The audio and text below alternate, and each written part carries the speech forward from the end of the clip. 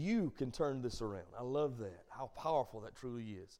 Thank you, brother, so much for your ministry and for that song this morning. Take your Bibles, please. Turn to Ephesians chapter number 6.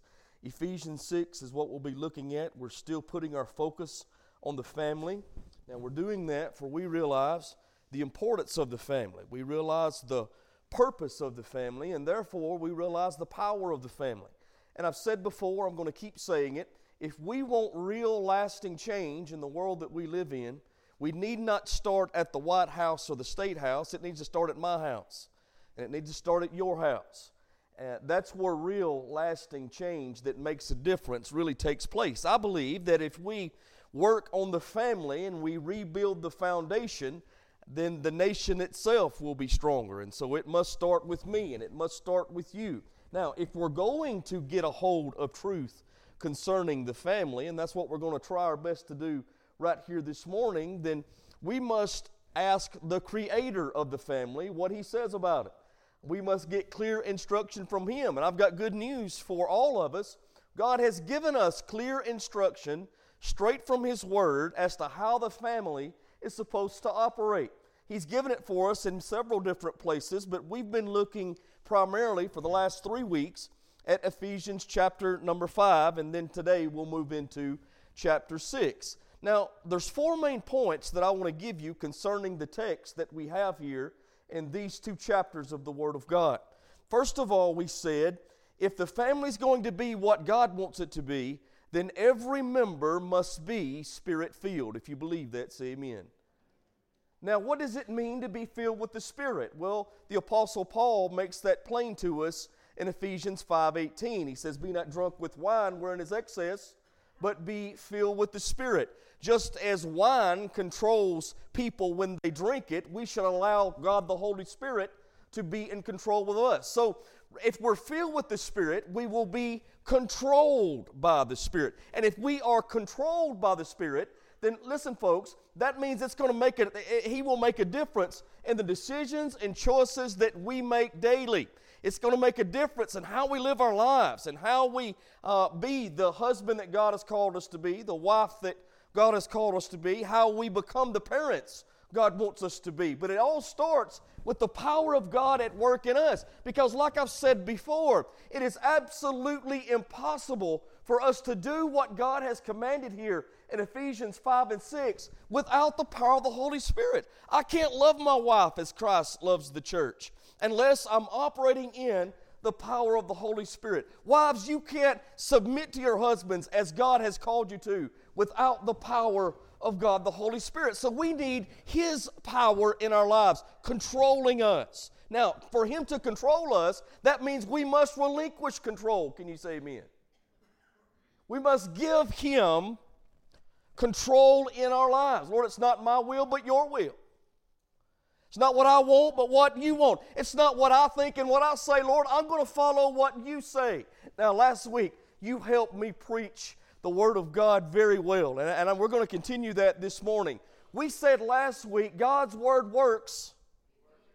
Let's try it one more time. God's Word works. And we know that to be true. God's Word is truth. God's Word is power. God's Word gives us clear instruction for how life is to be lived. But if it's going to make a difference in my life, and it's going to make a difference in your life, then we must apply that truth. It works, but we must work it out daily. We must apply it daily. So the first thing we need to understand is every member of the family needs to be filled with the Spirit or controlled by the Spirit. Let me give you one verse, Galatians 5:22, well, 2 verses, in verse number 23. What does it look like when every member of the family is filled with the Spirit? But the fruit of the Spirit is love, and it's joy, and it's peace, and it's long-suffering or patience, it's kindness, it's goodness, it's faithfulness. Let's go to verse 23. It's gentleness, it's self-control. Now put 22 back on the screen. Now, let me ask you something. How many of you would like to live in a home full of love? How many of you would like to live in a home full of joy? How many of you would like to live in a home full of peace? How many of you would like to live in a home that is patient? How many of you would like to live in a home that is kind? How many of you would like to live in a home that's good and faithful to one another, loyal to one another? How many of you would like to live in a home, the next verse please, that is gentle? How many of you would like to live in a home who exercises self-control? You know, each member. Now, if you want to live in a home like that, and I don't know why you wouldn't, then what we need to be is controlled by God the Holy Spirit. For as we are controlled by God the Holy Spirit, these fruits will be evident in our life. Can you say amen? I want to be a father that walks in love and joy and peace and patience and goodness and kindness and gentleness and faith, self-control, temperance. I want to be that kind of dad. And if I want to be that, then I've got to allow God the Holy Spirit to have control in my life. I must be filled with Him. And that's true for every member. So that's point number one. Point number two, if you want the next instruction for how the family is supposed to operate, then every spouse must fulfill their role. And husbands, you have the role of loving your wife as Christ loves the church. The Bible says, Ephesians 5 and look down to verse number 29. I didn't spend as much time on this verse as I'd like to have in the last 2 weeks. So let me just spend a little bit of time right here. No man ever yet hated his own flesh. The Bible says, but he nourisheth it and cherisheth it. If you go back and you read the rest of this scripture, you'll see that the Bible says that a man is to love his wife as he loves himself. And then he makes it plain in verse 29 that if we really love our wives as we love ourselves, then what we'll do is nourish her and cherish her. Can you say amen? Now the word nourish here speaks of provision. And I want you to know, husbands, it's really nobody else's job to provide for your wife but you.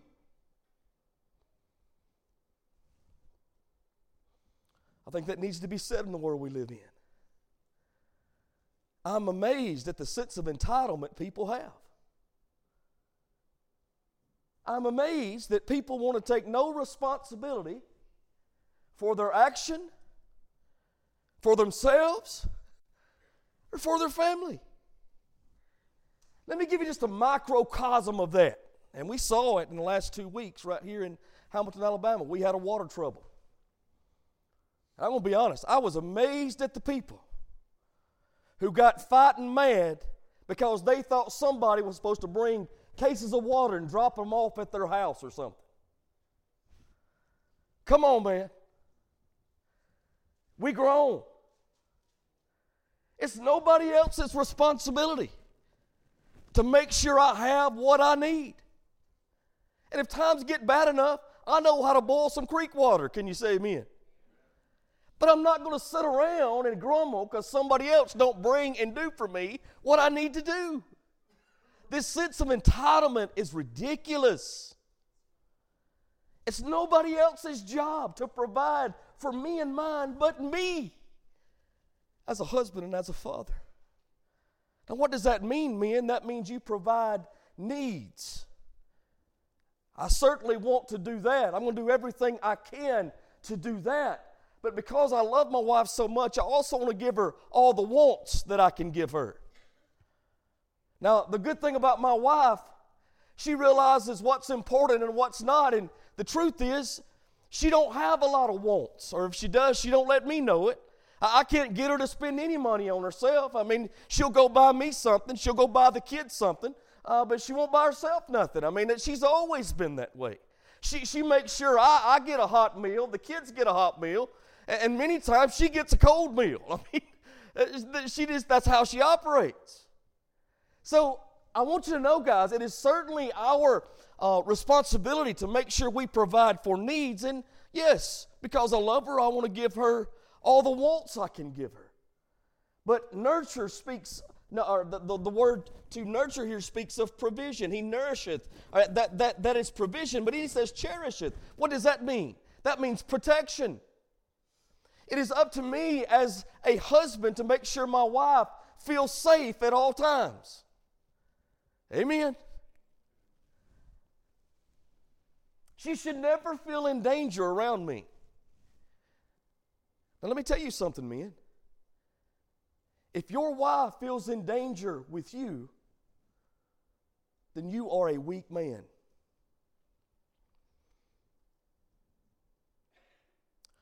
if she is scared of you. And wives are usually scared of husbands for a reason. Then you, sir, are a weak man. You never put your hands on a woman. And let me be extremely clear. If you do, you're a weak man.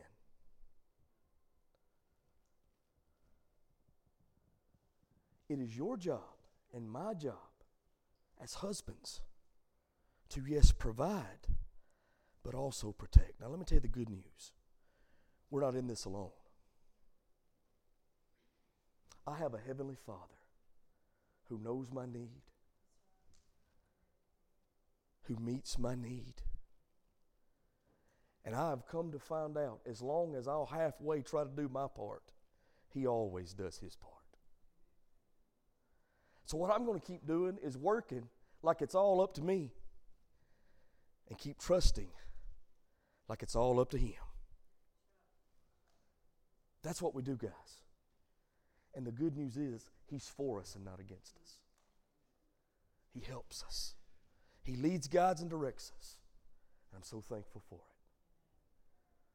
So every spouse must do their job. The husband's job is to nourish and protect his wife, to provide and protect, no doubt about it, and other things, but I just wanted to throw that one out there while we were going through this. And then we went to this morning.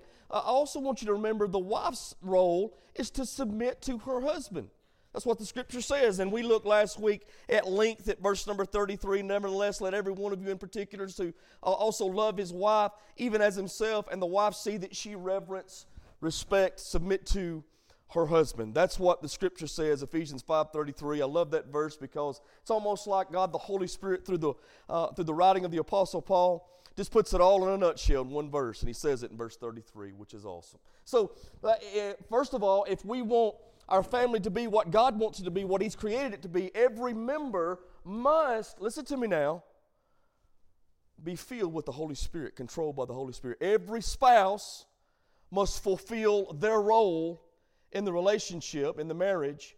And then the third thing that I want you to see is that every parent must do their part. Every parent must do their part. Look at verse number 4 of Ephesians chapter number 6. And ye fathers, provoke not your children to wrath, but bring them up in the nurture, watch this now, and admonition of the Lord. Let's pray together and we're going to get right into this. Father, again, we love you. Thank you for who you are. Bless these services, we pray, in Jesus' mighty name. We need you, Lord. I can do nothing without you, but I realize all things are possible through you. So, Lord, have your way, have your will. Holy Spirit, do your work in this place, we pray, in Jesus' mighty name and for your sake. Amen.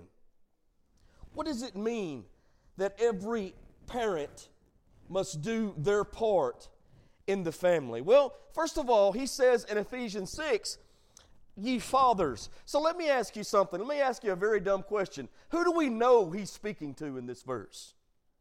Well, that's not hard to see, is it? He addresses it right off. He says, and ye fathers. Now, does that mean that's all that he's speaking to in this verse? No, absolutely not. This message is for mamas just like it's for daddies, and we'll get into that. Like I said, every parent must do their part, fulfill their role in parenting, no doubt about that. But we certainly know he is speaking to fathers. Now, why does God make that clear right here in Ephesians 6 and 4? He makes it clear for this reason. How many of you know with headship in the home comes responsibility?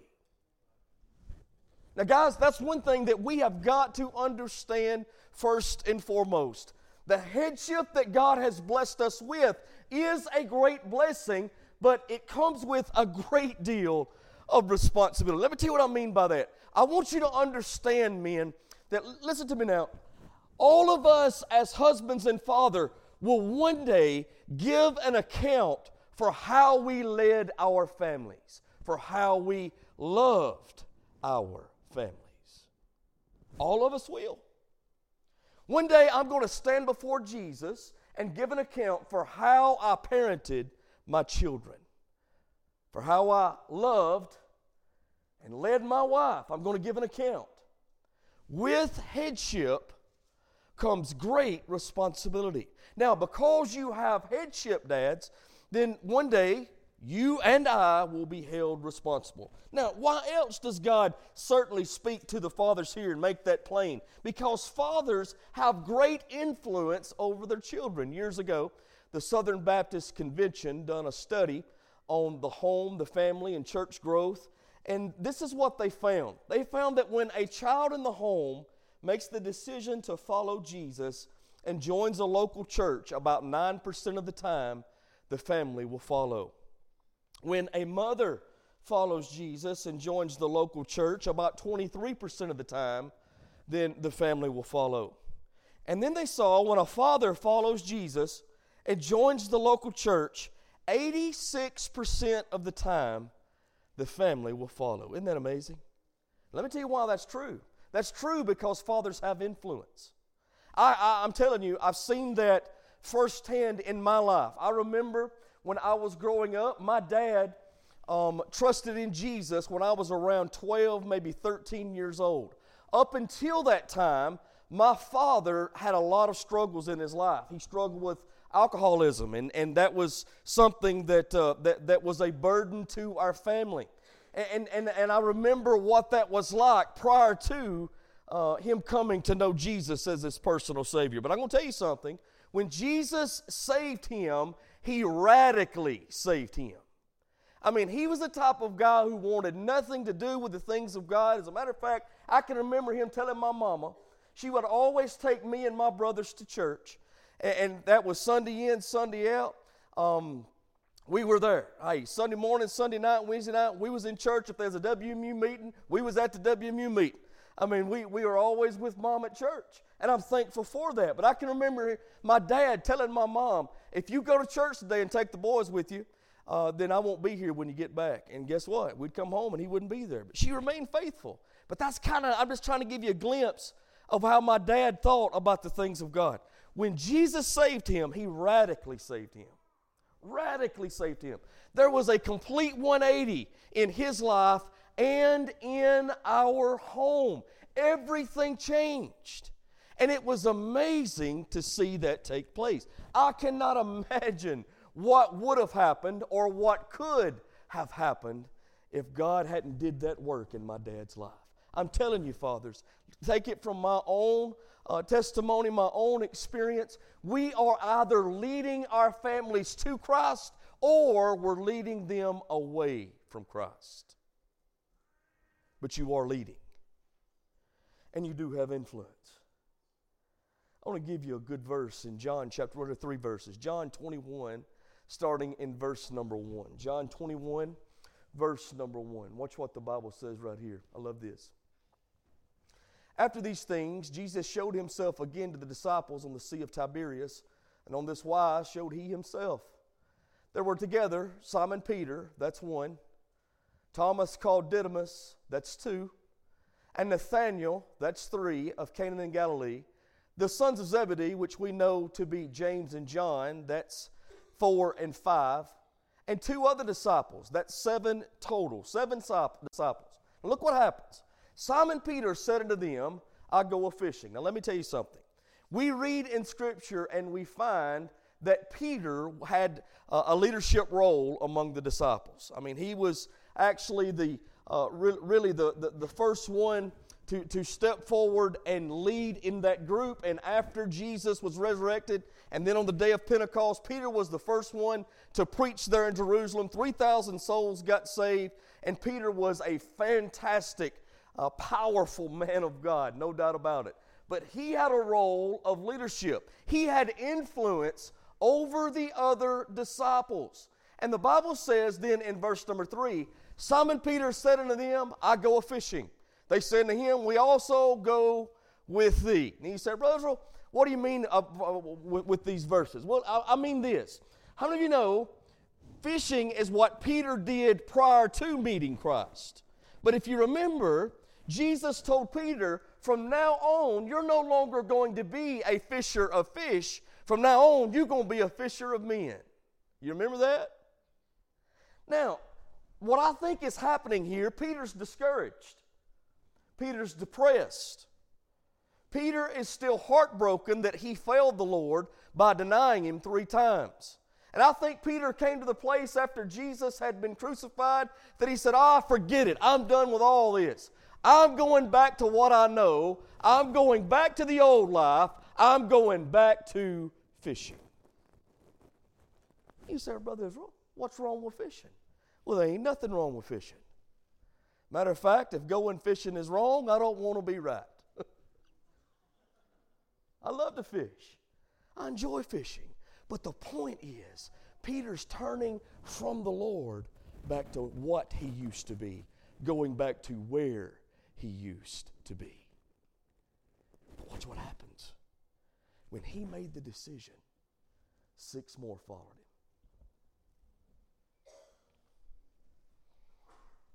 him. Men, listen to me.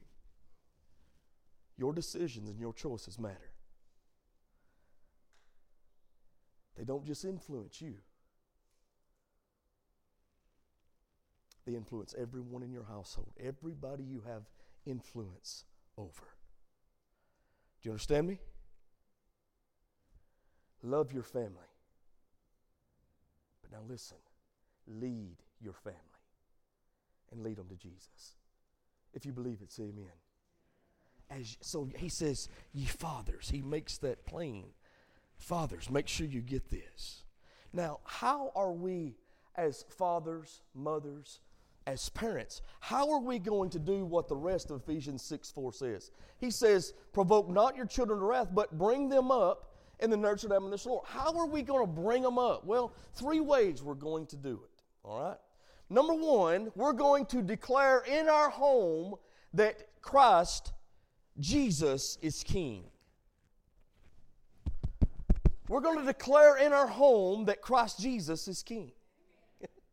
That's first and foremost. We're going to let our kids know. We're going to speak it out loud. Look, I can't say what everybody else is going to do, but we are going to serve the Lord. That's what Joshua said in Joshua 24:15. I love that verse. If you go back and read the book of Joshua, you'll find that by the power of God, God used Joshua to lead the nation of Israel into Canaan land, into the promised land. And when they got there, it was full of Philistines, a lot of them being giants. And God, by His power, caused the Philistine armies to fall down before the people of God. It was amazing what God did. But over time, let me tell you what happened. The nation of Israel, who had seen God work in such a powerful way, they had saw Him split the Red Sea. They had saw Him, stack water up on a heap as they walked across on dry ground through the Jordan River. They had saw Him cause the walls of Jericho to fall down flat. They had saw all the things that God had done there, getting to the promised land, bringing them into the promised land, and now He had given them fully the promised land. Praise the Lord. They had saw all the goodness that God had done. But little by little, over time, the people began to turn back and follow the gods they worshiped in Egypt. They set up idols in their life. Things that they put before the Lord. With one little compromise here and one little compromise there, it was a slow fade, but they were fading. Joshua, right before he dies, he says this, and if it seem evil unto you to serve the Lord, choose you this day whom you will serve. Whether the gods which your fathers served that were on the other side of the flood, or the gods of the Amorites in whose land you dwell, but as for me and my house, we're going to serve the Lord. I love that. I love that. You know what Joshua is saying? You can do what you want to do. It's your choice. But you've got to make a choice.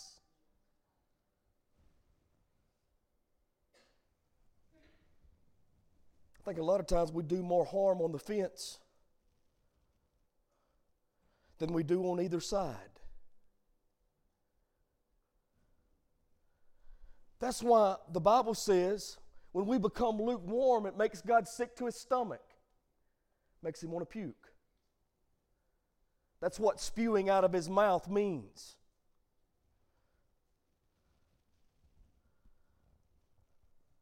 We got to make a choice who we're going to serve. But now listen, parents.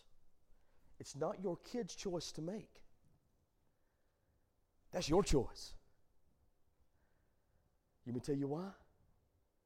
Because that's why they call you daddy. And that's why they call you mama. Amen? Pastor Chuck Swindoll preached a message years ago called That's Why They Call You Daddy. I've never forgot it, man. That blessed my soul and convicted my heart. They call you daddy for a reason. They call you mama for a reason. And we must declare with our lips and then pattern with our lives. As for me and my house, we're going to serve Jesus. So guess what? I want to let them know. You ain't even got to ask. Sunday morning, we're going to church. And if we having church on Sunday night, we're going to be there then. And Wednesday night for Bible study, we're going to be in church. And if we have a program at the church, we're going to be there. We're going to be faithful to the things of God. You ain't even got to ask that. We going. Amen. As for me and my house, we're going to do what we can to serve the Lord. Not just here, not just in the church house, but in my house. Listen, I want to make sure they know that when we sit down around the dinner table, the first thing we're going to do is pray and ask Jesus to bless this food and thank Him for providing it. And I want them to know that if we have a problem in the family, we're going to gather together at the family altar and we're going to pray about it.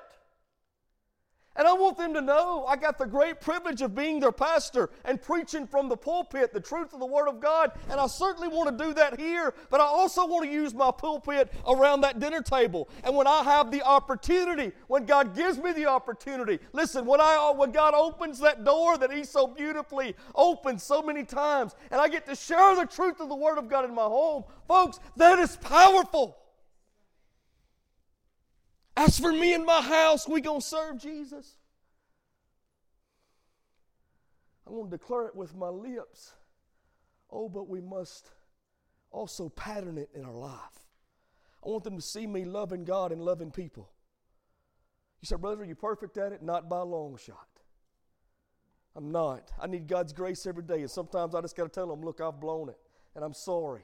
And I messed up. And I wish I'd have done this differently.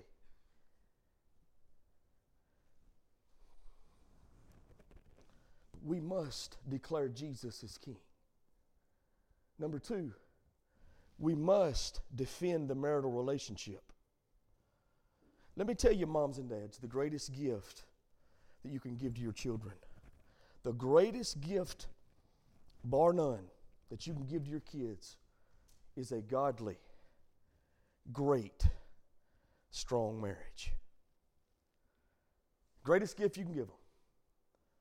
A godly marriage where the husband realizes his role and the wife realizes her role, and both of them filled with the Holy Spirit fulfill those roles. That's a godly marriage. I said a great marriage. I didn't say perfect. You're never going to have a perfect marriage. The only one that has a perfect husband is Brandy.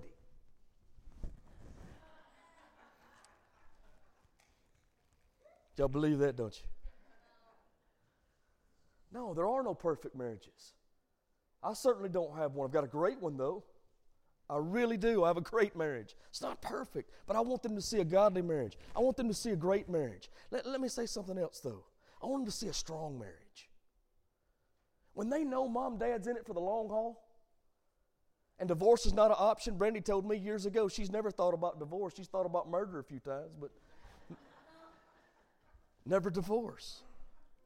When my kids know that, let me tell you what that does. It does 2 things. First of all, it gives them stability in the home. It gives them a stable foundation that they can grow from. Amen? And I want them to have that. I want them to know, look, mom and dad, we're going to be together. Lord willing, hey, we're in this for the long haul. We've committed to one to another, but we're committed before the Lord. And then let me tell you what else it does. Not only does it give them stability in the home, but it also teaches them how to be a godly husband if I model that in front of them. It teaches them how to be a godly wife if Brandy models that in front of them. Listen, it also shows them what to look for in a godly husband, and it shows them what to look for in a godly wife. When we have a godly marriage, a great marriage, a strong marriage. So the greatest thing you can do for your kids is model that in front of them. Now, how are we going to do that? Well, we've talked about that for the last 2 weeks. You said, Rhoda, I thought we were going to talk about parenting. Well, it's hard for me to talk about parenting if I don't talk about marriage, because all of this works hand in hand. Now, I know you single parents thinking, what about me? Well, I'll get to you in just a minute, but I'm just telling you, listen to me now. You need to understand the greatest gift you can give is that strong marital relationship. If you believe it, say amen. Now, how are we going to make it stronger? Let me give you these 3 quick things. I've gave you these before. I'm going to give them again because they're so important. Discuss daily. If you do not communicate, you will disintegrate. You will. Because guess what will happen? Your mind will play tricks on you. When you stop communicating, you will start creating scenarios in your mind about why she's not talking to you or why he's not talking to you. You'll create scenarios in your mind, and then guess what will happen? You'll build upon that. And before long, you'll have this whole story made up in your head that may or may not be true. But the way you find out whether it's true or not is by talking to the other person and being honest one with another. And I'm going to tell you something. When you don't communicate, the devil will have a field day in your mind. Amen? Communicate. Discuss daily. Let me tell you something else you do. You date weekly. Spend time with one another. Carve out that time to take that woman. Guys, that woman you love, treat her like you used to treat her. A lot of marriages could be fixed if we just do the things we used to do. Amen? Date her. Take her out, get her something good to eat. It ain't got to be some, 5-star restaurant. Let me tell you what me and Brandy done this last Saturday. Last Saturday, we went and got some groceries over at Fulton. You know why I went to Fulton? Because I love KFC. Praise the Lord.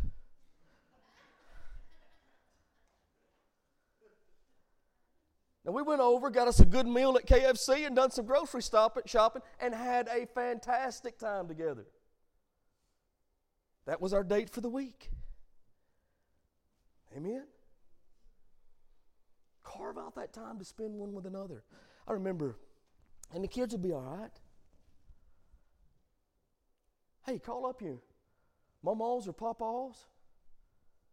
Mine's got old enough now they can stay by themselves, which is fantastic. I'll see y'all later. Food's in the cupboard. They'll make it. They'll make it. Y'all know what I'm saying, don't? Use your own discretion. But I'm just saying, man, we'll go out and have a good time. The kids will be okay. My son, he loved his mama, still does. About 3 or 4 years old, we were going out on a date one night, and I took him down to Mimi and Papa's, my mom and dad. And so I was about to drop him off, and he said, Dad, where you going? I said, I'm going to taking Mama out on a date tonight. He looked at me with them big old eyes. He said, Dad, are you trying to keep me away from my mama? Really what he was saying was, Dad, are you trying to keep me and Mama apart? No, that wasn't what I was doing at all. Let me tell you what I was trying to do. I was trying to keep me and Mama together. I want her to know she's the priority in my life. She needs to be the priority in my life, and I need to be the priority in her life. Let me tell you why. And I've seen this so many times. People be married 25, 30 years, and then they're in marital counseling and ready to get divorced. Let me tell you why they sometimes do that. They spent their whole lives that revolved around them kids. And they've quit discussing daily, and they've quit dating weekly, and they've quit spending time with one another. They've quit building, listen to me now, and investing in their marriage. And then when the kids grow on, they don't even know one another.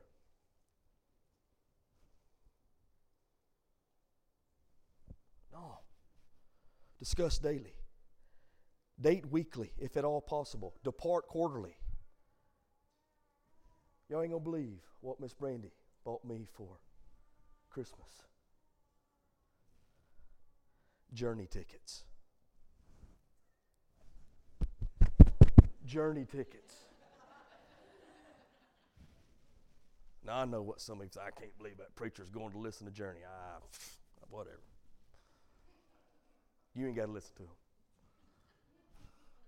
I can't wait to listen to him. We're going to have a good time. We're going to depart. Go to Birmingham. Listen to some Journey. Enjoy ourselves. Now, we can't do that all the time, but we're going to do it sometimes. Because I want to invest in her, and she's going to invest in me. And that's going to help us be the parents we need to be. If you believe it, say amen. So what do? We declare Jesus is King, number one, in our home. We defend the marriage. Number three, what are we going to do? We're going to love. We're going to learn our kids something. And then we're going to discipline our children. In that order. That's what this is talking about. Look what it says. Watch this now. Ephesians 6:4. And you fathers, provoke not your children to wrath, but bring them up, watch this now, in the nurture and the admonition of the Lord. The word nurture speaks of discipline in the Greek, the original Greek. The word admonition speaks of instruction. It's through discipline that we provide direction, and it's through teaching we provide instruction. If you believe it, say amen this morning. Now, is it important that we love our children? It's of utmost importance. But let me tell you something. Love is much more than just a feeling. I tell folks all the time in marital counseling, listen, love is a noun, but it's also a verb. Love, real love, produces action. And so there are things I have to do, I need to do as a father because I love my kids that a lot of times are not going to be popular with them or anybody else. And it's going to make them mad at me. It has before. Amen? I remember one time I took a sledgehammer and broke a cell phone into about 20,000 pieces. Let me tell you why I did that? To prove a point. Was she happy about it? Nope. Did I care at the moment? Nope. Let me tell you why. Listen to me. I bought the cell phone. I paid the bill. Let me tell you something else. I wanted her to know her life, how she views herself, does not revolve around what somebody says on a social media post on that stupid cell phone.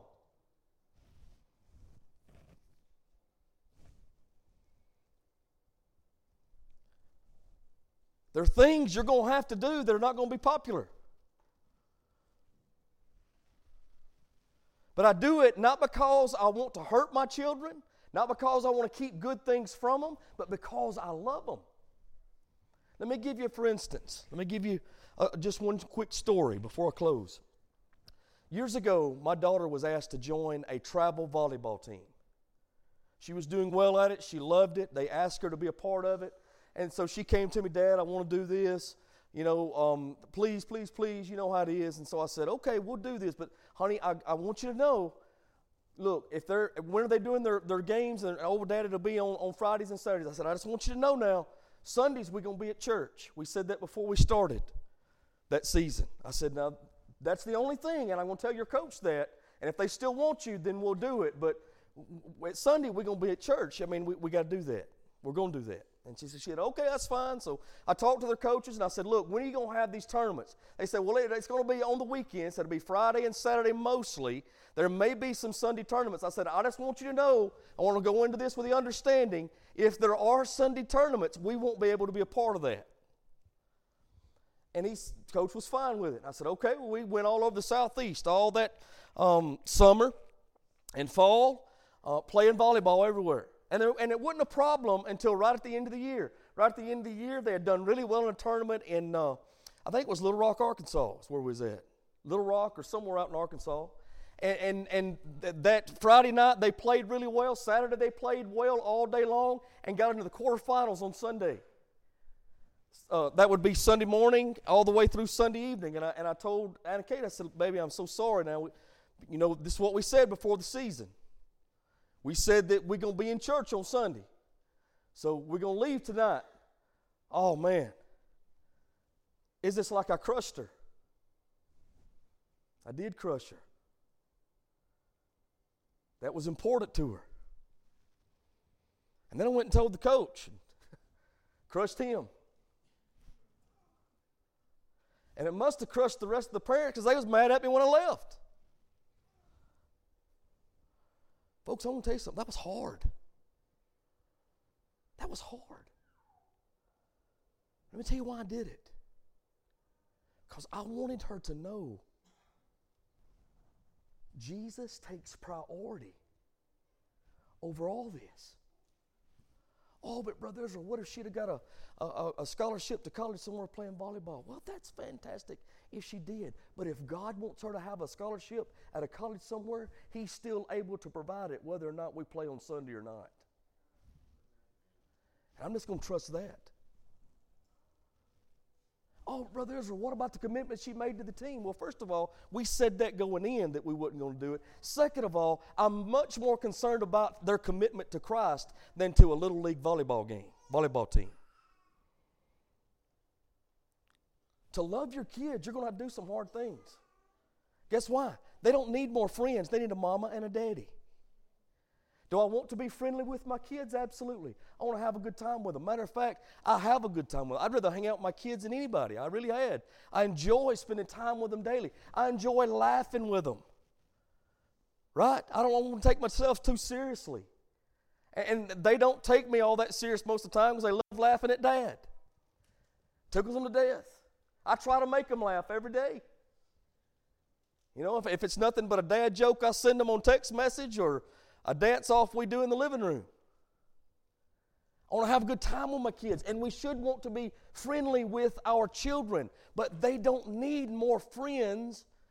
They need a mom and a daddy. Amen? That's what we're called to be. That's what we got to be. Just the other day, my last birthday, I went into work one morning. One of the guys who also knows my daughter came up to me and said, "Happy birthday." And I said, "Thank you, man." I don't have Facebook anymore, but he did. And he said, "I didn't know you was that old." And I said, "Yeah, man, I'm getting on up there." He said, "Well, I'm just 51. I didn't know you was 55. And I said, "I'm not 55. What are you talking about?" Well, Anna Kate put on there, "Happy 55, Dad." I knew just as well. That tickled her to death. And everybody else. And that's why she did it. Now, why can we do that? Because I want to be friendly with her. I don't want to take myself too serious. But I do want to be her daddy. And theirs. Amen? So we're going to laugh, have a good time, be friendly, but they need more than a friend. You got to love them. You got to lead them. Amen? And through loving and leading, they learn. The best message you're ever going to preach is not what you say behind a pulpit or not what you continually harp on them at home with when you're speaking. The best message you'll ever preach is your living. I want them to see.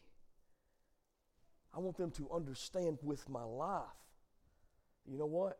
I'm going to love Jesus. I'm going to do my best to love people. I want them to see that in me. The best messages are not taught, but caught. They need to catch these things from mom and dad. Now, then the Bible says we are to discipline our children. Let me tell you why. Proverbs 22:15 says it like this, that foolishness is bound up in the heart of a child. Somebody say amen. You know what that means? That means they came here born with a sinful nature. And they got foolishness in them. And if you don't correct them, that won't change. Let me tell you what foolishness leads to. Them living lives as fools. If you want to get scared to death as a parent, look through the Word of God about what the Bible says about fools. I don't want my kids to be foolish and live as fools. So if I don't want that, and I love them, I'm going to do the hard thing and discipline them. And it is a hard thing. I can remember my dad telling me when I was growing up, son, this hurt's going to hurt me a whole lot more than it's going to hurt you. And I thought, we better get you to the doctor. Because you ain't going to make it through this session, if that's true. But after I become a parent myself, I've come to realize he's absolutely right. It does hurt me much more than it hurts them. And it is a hard thing to do. But the Bible says I must discipline them to drive that foolishness away. To direct them, we must correct them. What am I talking about? I'm talking about spanking. Now, I know that's not popular. I know a lot of people don't agree with it. But I'll tell you this, it works. And it's according to the truth of the Word of God. God's Word works when you work it. When you work it. I'm not talking about in any way abusing your child, but I am talking about spanking them and correcting them. It's necessary. Now listen, I want to answer two questions. How do we spank? How do we discipline? Number one, you never do it in anger. If your child makes you angry, and they will, you get over that before you discipline. Take some time. Send them to the room, tell them you'll be in there in a little bit, and cool down before you get there. Number two, how you going to discipline? You discipline because of outright disobedience. When I've told them to do something or not do something, and they disobey me outrightly, it's time to spank. All right? Then. I don't spank them just for being kids and doing what kids do. Let me give you for instance. Years ago, when Gage was, I don't know, probably 8, 9, 10 years old, he loved wrestling. We went to wrestling in Birmingham and wrestling in Tupelo, and we went to wrestling down in, which was absolutely fantastic, in New Orleans at, what was the name of that? SummerSlam? WrestleMania. Awesome, man. Loved it. I think I enjoyed it as much as anybody.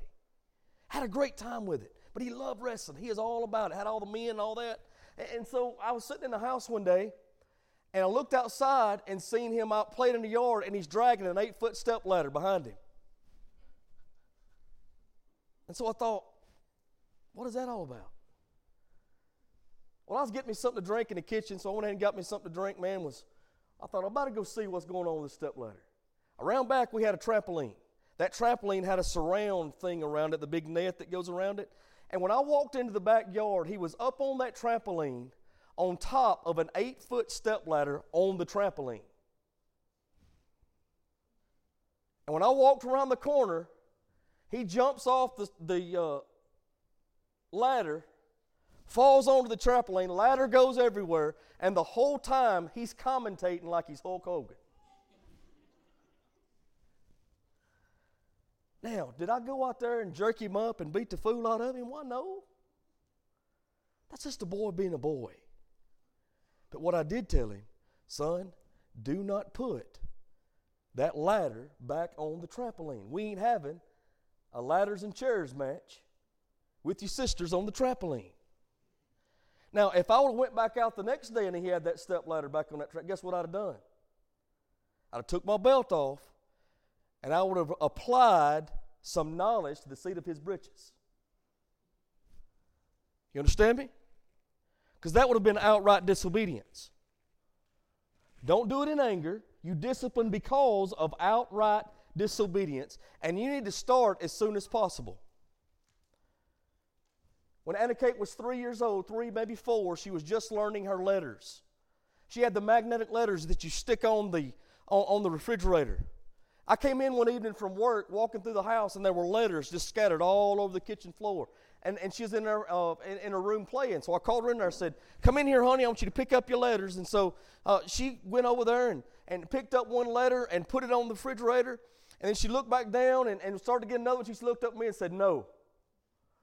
I said, "Take the letters, hon. Let's put them back on the refrigerator. Because that's where they go. If you're not going to play with them right now, put them back up there." No. Take the letters. Put them back on the refrigerator. No. Curly, blonde hair and pigtails.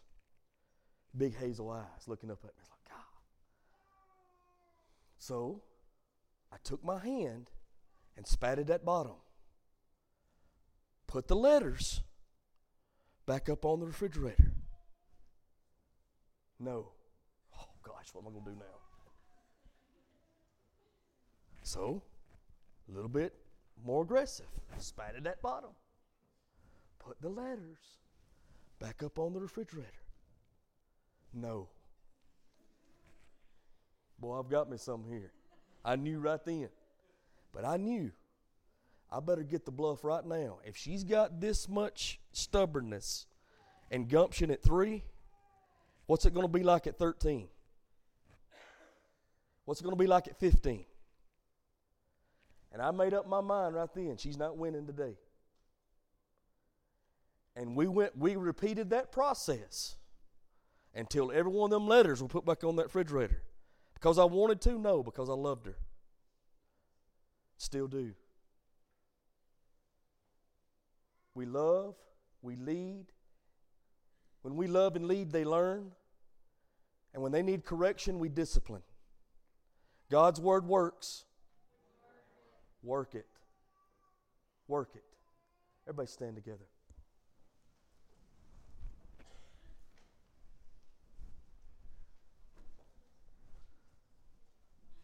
I've got some great news for you. How many of you believe that Jesus is still in the saving business? He's still speaking to hearts and changing lives. So glad of that. Miss Angela, come on up, sweetie. Come right here. Angela came Wednesday night, her and her mother, and spoke to me about an experience they had last week at home. She wanted to know how to be saved, and her mother in her home led her to Jesus. Isn't that awesome? Really goes right along with the message I just preached to you this morning. You know, I'm thankful when I have the great privilege of preaching to you kids and helping you kids, and I always want to do that. I want to be their pastor. But man, it blesses my soul when I see parents teaching them the truth of who Christ is and what Christ has done for them. So we went through the plan of salvation, asked her if she had any questions in my office. She told me she did not, that that's something she had already done with her mother earlier. And we talked a little bit about all that. And this morning, she wants to make public to you the fact that she's trusted in Christ as her personal Savior. Sweetie, you got anything else you want to say this morning? Nothing? All right. Well, you can go back and be seated. I want you to be praying for her. I want you to encourage her. Just like Brother Kyle spoke on this morning, there's joy in heaven over one sinner that repents. There's a party in heaven because of the decision you made, young lady, and that's an amazing thing. I'm so proud of you. I'm so proud for you. We'll set up a time for her to be baptized, but be much in prayer for her in the meantime. Now, I want you to remember also tonight, 5 o'clock, we'll be doing Kingdom Man here at the church. 6 o'clock, we'll be doing Kingdom Woman. All of that's going to happen this evening. If you didn't sign up for Kingdom Man or Kingdom Woman, I got some extra books. Come on and be with us. If we can't get you a book this week, I'll have you one by next week. So anybody who wants to come, you come on and be a part of that starting tonight at 5 and 6. And I'm telling you something, like I've said before, I can't think of another study I've ever done that's helped me more as a man of God than this one. And I'm excited about what God's going to do in my life and in your life when we come together this evening. So that'll be at 5 o'clock for men, 6 o'clock for women. Come back and be a part of that. Any other announcements I need to make?